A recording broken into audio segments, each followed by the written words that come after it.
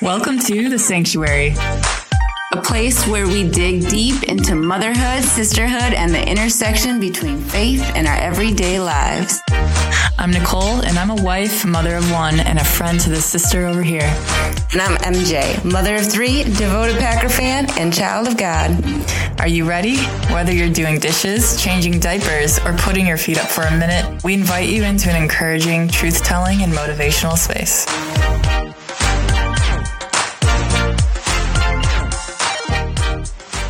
All right, today we are talking about joy. I got joy, you got joy. Okay, let's do it again. I'm going to do the chant, right? Okay. I got joy. How about you? I got joy. What's the next? Yes, you do. Yes, you do. All right. Are you ready? Oh, we are ready. We are so excited about this topic because it's one that we can just be obviously excited about. Joyful. Yeah, we can actually be, happy, joyful. But we do want to break it down and actually talk about the difference between joy and happiness.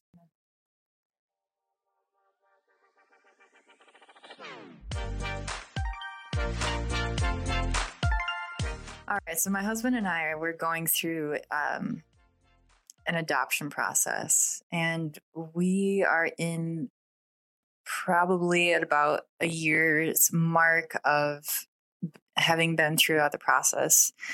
We've been through a lot of different cases that we've put ourselves towards, and too many to actually even count at some point.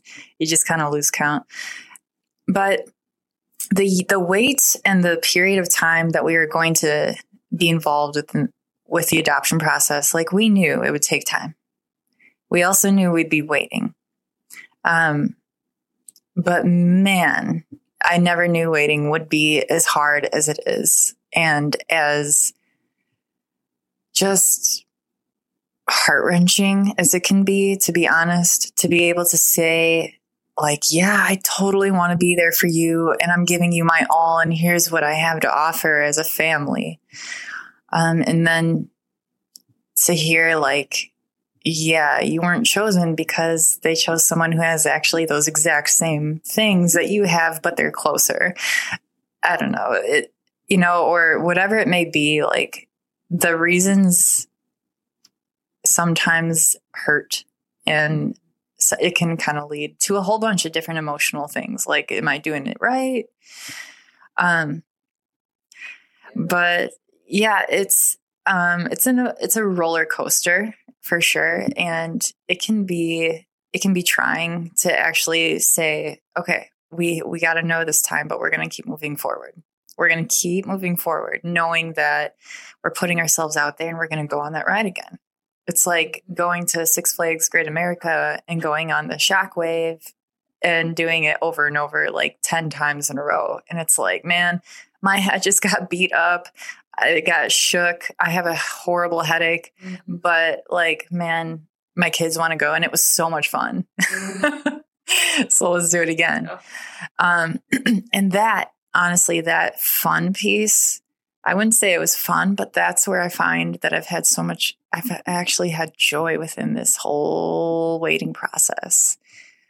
To be able to, like, keep going forward, because knowing that God's going to supply, like, the energy that I needed, or even just, like, the laughter and the joy in the possibility of, again, being chosen, or being able to even hear from this mom and her story.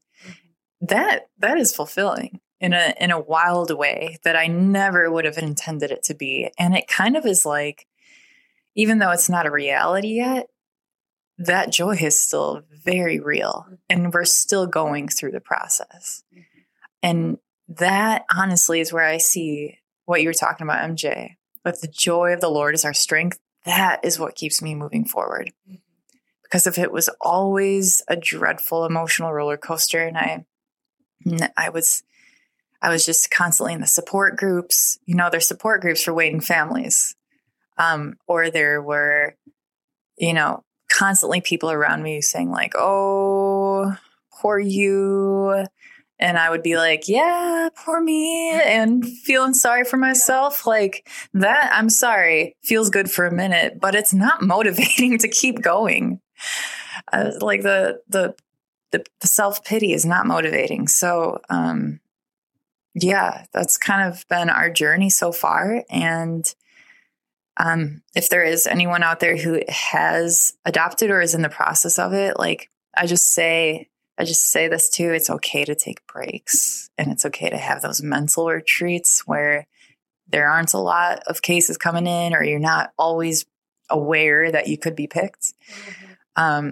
That's a little different though than what we're talking about today. Mm-hmm. So yeah. Do you have any other thoughts or examples? I'm so glad we were able to talk about that though, Nicole, because it's a real time thing that you get to experience the joy of the Lord. And I just wondered too, is your ability to experience that joy, it rests on your ability to trust that the Lord has a grander plan for you, right? I'm assuming it's almost as though like if we didn't trust that God had a plan for us, how could we have joy? Because our joy would rest on something that we would be able to see. But our ability to trust in the Lord's hand, being sovereign, knowing that he loves us and has a plan, gives us that rest of just really letting that emotion of joy come in, knowing that regardless of my circumstance, God is with me. To look into scripture, 2 Corinthians 7:7 says, "And not only by his coming, but also by the comfort you had given him.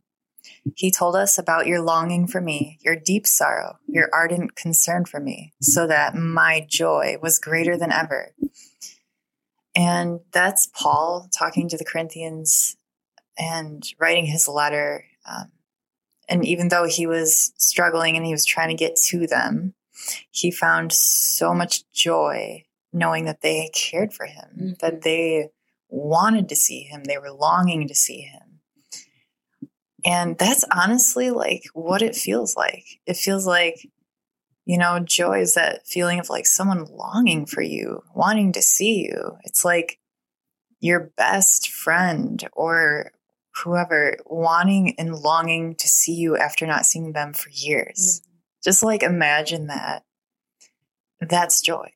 And that's what we can access that. Mm-hmm. And we can have that. And it's not always what people say to you. It's not always what, a perfect response to a certain situation, right? We get into situations with people who are going through really seriously difficult things. Someone may have just lost someone, and you kind of sit around and you're there with them feeling the weight of the grief, and you don't know what to say. That's because you can't always say the perfect thing. Joy is not a word. It's not a perfect word. It's oftentimes this mix of feelings that just you can't explain because the things going on around you are just so messy and so messed up. Yes.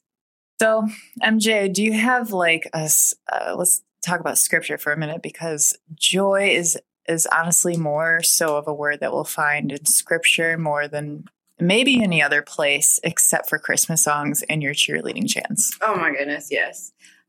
So I typically like to look at scriptures that talk about how the joy of the Lord is my strength.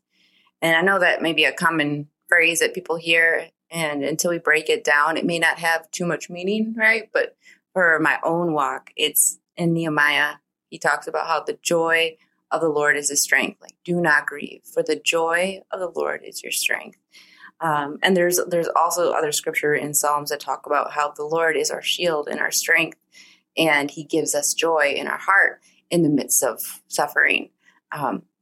It's important when you look at these scriptures, though, that many of the places that we see joy, the scriptures don't typically talk about how the person is necessarily in the most optimal circumstances, right? In Old Testament and in the New Testament, when people are speaking about joy in the scriptures, you see that it highlights the fact that despite suffering circumstances, they're experiencing joy which allows me to believe that joy really is a supernatural gift to have. Mm-hmm. Yeah. You can look at your circumstances and easily feel sorry for yourself and then go into a downward spiral. That's a great example. And like, even as you're speaking about that story, it just kind of even elaborates more on like, what can joy look like and why do we get to experience this? And just in that situation, I know that it's like, it isn't the circumstance that provides you identity or provides you respite or provides you a sanctuary or hope. You know, it's the Lord allowing you to have insight as like what's most important. And he gives you those eyes to be able to like observe. Here are the other things that you are experiencing, those relationships, the authenticity that you get to see in those scenarios that you otherwise would not maybe encounter. That like enlightens your heart, and the Holy Spirit is able to like let you have joy, even though it seems like your goal or your expected outcome doesn't come to pass in that way. Yeah. And honestly, we see that with Paul and in so many of his letters in the Corinthians. And so as we wrap up, we want to just throw out to you that hope that is in the joy that we can have, that supernatural gift that God gives us in our spirits. That's joy when you feel it. And it's a lot of times it is when you're resisting something and you're going through something hard. I mean, gosh, if we didn't have joy, we probably all would have given up by now. Right. Yeah. You know? And so it's worth thinking like, what have I given up on? What have you given up on that maybe is still kind of like nagging at you? Maybe it's another chance to turn it around and to move forward. Because if you've given up, that doesn't mean the door is completely closed. Like you can keep moving forward. So we're going to pray and let us be on our way. Lord, thank you so much, God, that you've given the space, Lord, that you provided us with the ability to speak about your joy that you give us, Lord. Lord, I pray that this person may be able to experience it. I pray that they may be able to just delight in you, Lord, that they would find strength in the joy that you alone can provide. I pray that as they go through their day today, God, that they would be restored and that they would not be weary, God. I pray that you would remove any hindrances that are not enabling them to feel your love, your compassion, your mercy, Lord, in their heart, that they may be able to rest and know that you are their shield and their refuge, and that no matter what the circumstances, no matter what it looks like to their eyes, God, that you are with them, you are for them, you are about them, and God, that they can abide by you right now.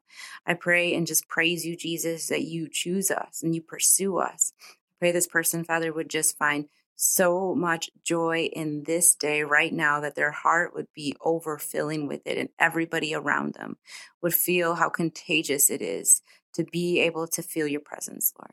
We thank you for this day, Lord Jesus. It's in your name, Jesus, that we pray. Amen.